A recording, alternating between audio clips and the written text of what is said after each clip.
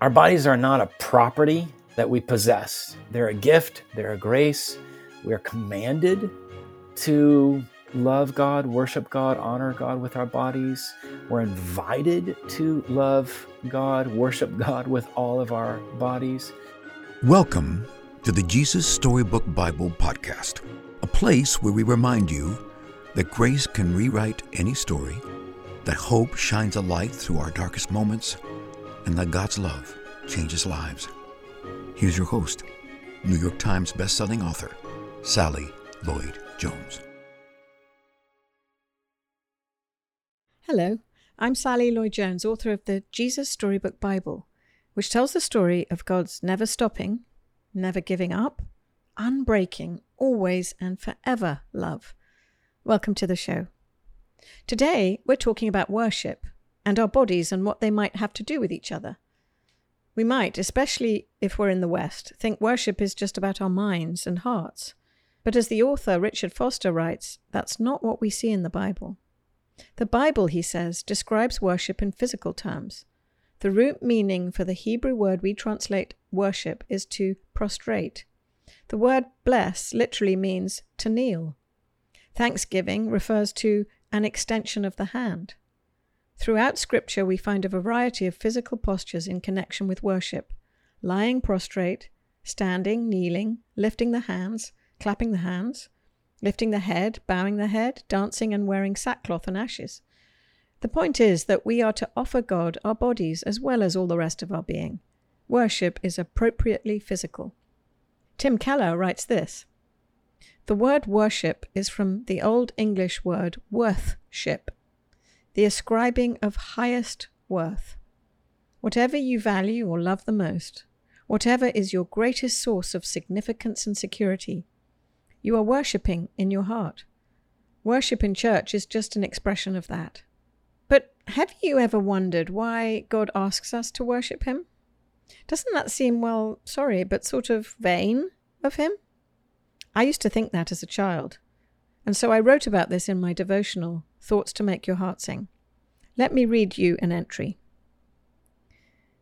God tells us to glorify him. Glorify means to make a big deal of. When someone makes a big deal of you, it fills up your heart with joy. But why does God need us to make a big deal of him? Why does he need us to get joy? He doesn't. In the beginning, God the Father and Jesus his Son, together with the Holy Spirit, were already there, a loving family, glorifying each other in this wonderful dance of joy. No, God didn't create us to get joy. He already had it. He created us to share it. He knows it's the thing your heart most needs to be happy. When God says, "Glorify me," he's really saying, "Be filled with joy." He's inviting us into his forever happiness. John 15 verse 11 says, "You will be filled with my joy. Yes, your joy will overflow." Our guest today believes worship is as much a matter of the body as the head and the heart. He reminds us that our bodies are gifts from God, given to us to worship him. We're designed to worship. David Taylor is Associate Professor of Theology and Culture at Fuller Theological Seminary and the author of several books. His most recent book is called A Body of Praise: Understanding the Role of Our Physical Bodies in Worship. He's an Anglican priest and has lectured widely on the arts. And in 2016, he produced a short film on the Psalms with Bono and Eugene Peterson. What David shares reminds me of this quote from a favorite writer, Frederick Buechner. He says, "In general, rejoice in God and make a fool of yourself for him, the way lovers have always made fools of themselves for the one they love." And this quote from John Wesley, "Sing lustily and with a good courage. Beware of singing as if you were half dead or half asleep, but lift up your voice with strength." I think you'll find it as fascinating as I. David is a humble, learned, and gentle guide, and I know you'll be encouraged as we explore worship together, or what Thomas Carlyle described as transcendent wonder. So, without further ado, please welcome my friend and now yours, David Taylor. My name is David Taylor, and my day job, I am Associate Professor of Theology and Culture at Fuller Theological Seminary. I went to University of Texas, went to seminary in Canada, and then was a pastor for 10 years in Austin, Texas, almost 10 years. And then did my PhD at Duke, and I have now been teaching theology for 9 years at Fuller. I'm also a husband. I'm a wonderful woman and visual artist, Phaedra, and father of 2 children, Blythe and Sebastian.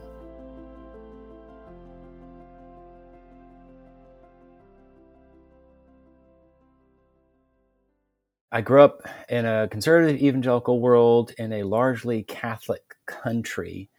And so within my church context, the body was at best neutral, at worst something to be nervous, anxious, afraid of. And so I think that's maybe a common experience for a lot of Christians in North America. Kind of the sense that either at best the body is neutral, this thing that we just cart around so the real action of our hearts and minds can get on with the business of worship. People, I think, hear the word flesh and they necessarily automatically hear that's bad. In the early centuries of the church, elite Roman society determined a lot of how it is that Christians use their bodies, and that elite Roman culture was marked by very dignified, modest, economical uses of the body. And then that was turned into a law, like if you really want to worship God rightly, truthfully, faithfully, then you should move your body in these very measured, modest, so-called dignified ways. But that stands in sharp contrast to the expressivist, maximalist worship of Israel, as well as the kind of worship you may find in African cultures or Latin American cultures. And so there's sort of a poor understanding of how it is that culture positively informs, but also negatively informs how we think about our bodies and how we bring our bodies into worship.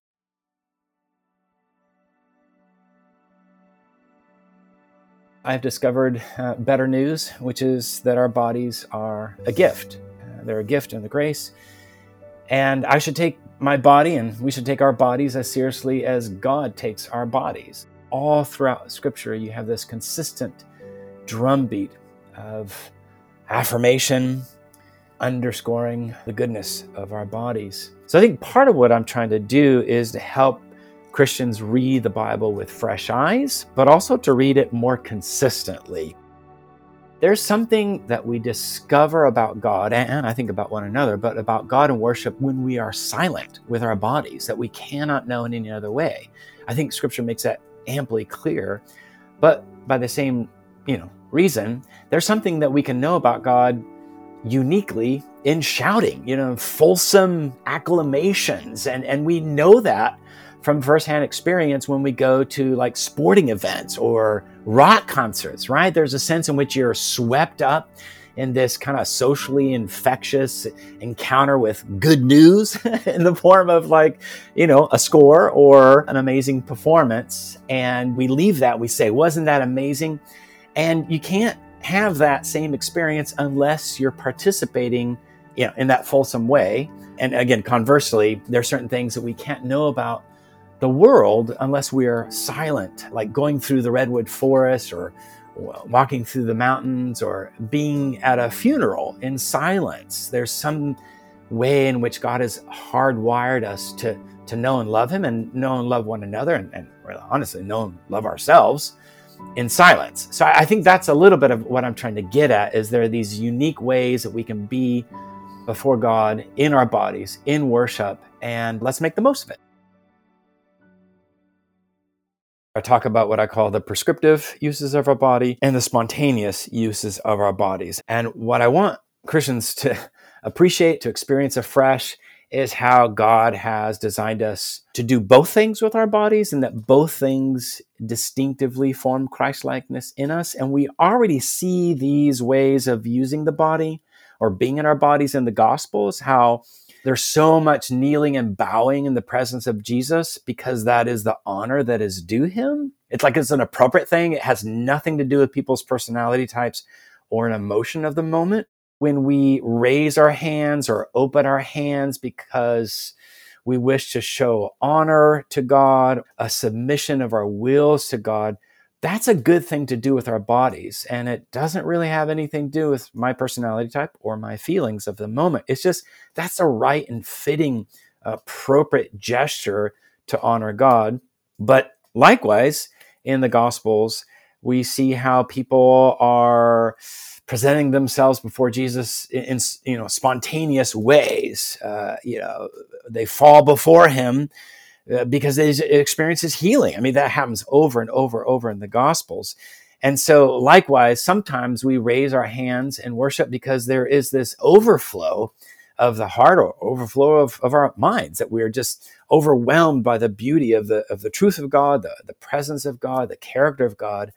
And so we want our hands to participate in that overflow. So our hands go up, and that's an appropriate way to be in Christ's presence. And the hope is that all of what I do with my hands, everything that I do with my knees, my feet, my torso, all my senses, all that I do with my body in worship will then translate to the rest of my life. And so everywhere I go in the rest of my life, I will understand how my hands can honor and my hands can hurt, and my legs and feet and body can help others, but also injure others. So my hope is that what I do with my body in corporate worship with others is training me to be the kind of body that is the body of Jesus everywhere I go. The hope is that when we gather corporately, we're training our bodies in all these kinds of ways to be like the body of Jesus himself. I think the scariness about being completely honest with each other is that kind of honesty usually manifests itself in bodily forms. Like if you are really deeply hurt or sad or upset, you're probably going to show it in your face, your hands, your body. When we're honest to God, or even if we're honest about how happy we are, there are a lot of people that have a hard time letting themselves really be truly happy. And part of it, I think that fear, anxiety is, well, my body's going to take over. Like, crying, like when you have a good cry or a good laugh, those are some of the most total unself-protective physical actions that human beings can do. When you really give yourself over to a good cry or really give yourself over to a good laugh, and both can be manifestations of honesty, that's all body. But that makes us vulnerable. And that kind of vulnerability is just terrifying. But there it is in Scripture. There it is in the Psalms. All that kind of verbal, emotional expressivity is manifested or matched to a physical expressivity. And it's scary, but here's the amazing thing. God assumes, in as much as he has given us this text of the Psalms, he assumes that it is possible, because he makes it possible by his very presence, for a community to be a place. God assumes that it's possible for a community, by virtue of his presence, his Spirit's presence with us, to be a place where people's deeply wounded hearts can be seen and cared for, where our angers can be graciously brought into the light rather than shunned and suppressed, and where people can ask each other the hard questions and still be loved, warts and all, figuratively and literally speaking. I think that is the gift that Jesus invites us into, that kind of full life together where we are open and unafraid with each other. And kind of at the end of the day, if I can rephrase JFK, ask what is the least that I can offer to God with my body in worship. Ask rather, how can I offer to God in worship all of my body? All of my hands, my feet, my eyes, my ears, my nose, my mouth, every cell, every sense, yielded over to God in humble and joyful adoration. This is a passage from the Jesus Storybook Bible called God Makes a Way.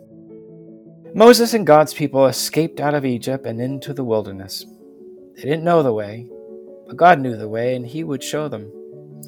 God led his people through the desert to the edge of a great sea. They were just wondering how to cross it when suddenly they heard a terrible thundering and pounding. They shaded their eyes to look back and screamed. Pharaoh and his army were coming to get them. God sent a strong east wind to blow all night long. It blew the water on the big sea. It blew it to the left and it blew it to the right until it blew it into two towering walls of water. And there, right through the middle of the sea, a muddy pathway opened up. And God's people walked across on dry land. When the Egyptians tried to follow, the walls of water crashed back down on them and swallowed them up. God's people were safe. They danced and laughed and sang and thanked God. When there had been no way out, God had made a way. Oh, I love it because that's what you should do. I know it's what Miriam and her friends did, but I have a feeling all of the people of Israel, and I would hope that had I been there, and any of us who love and follow Jesus, had we been there, that we would have danced and laughed and sang and thanked God. But we're not time travelers, but we can still be a people who encounter God's rescue in our lives with that kind of full-hearted, full-minded, full-bodied response. And in responding that way, we might feel that we had been loved and that we have loved God rightly. You can get the Jesus Storybook Bible wherever books are sold. To find out more about the book and all of Sally's other books, please visit Sally at sallylloyd-jones.com and follow her on Instagram at Sally Lloyd Jones and at Jesus_storybook_Bible. Before we go, don't forget, God loves you with a never stopping, never giving up, unbreaking, always and forever love. Oh, hello, it's me again, Sally. I'm just popping back briefly to say two things. The first thing is, don't forget to subscribe to the show, because that way you'll get the stories straight to your phone. And the other thing is, while we're at it, would you rate the show and leave us a review? That would be so great, because it helps other people find the show too. I really appreciate your help. Thank you.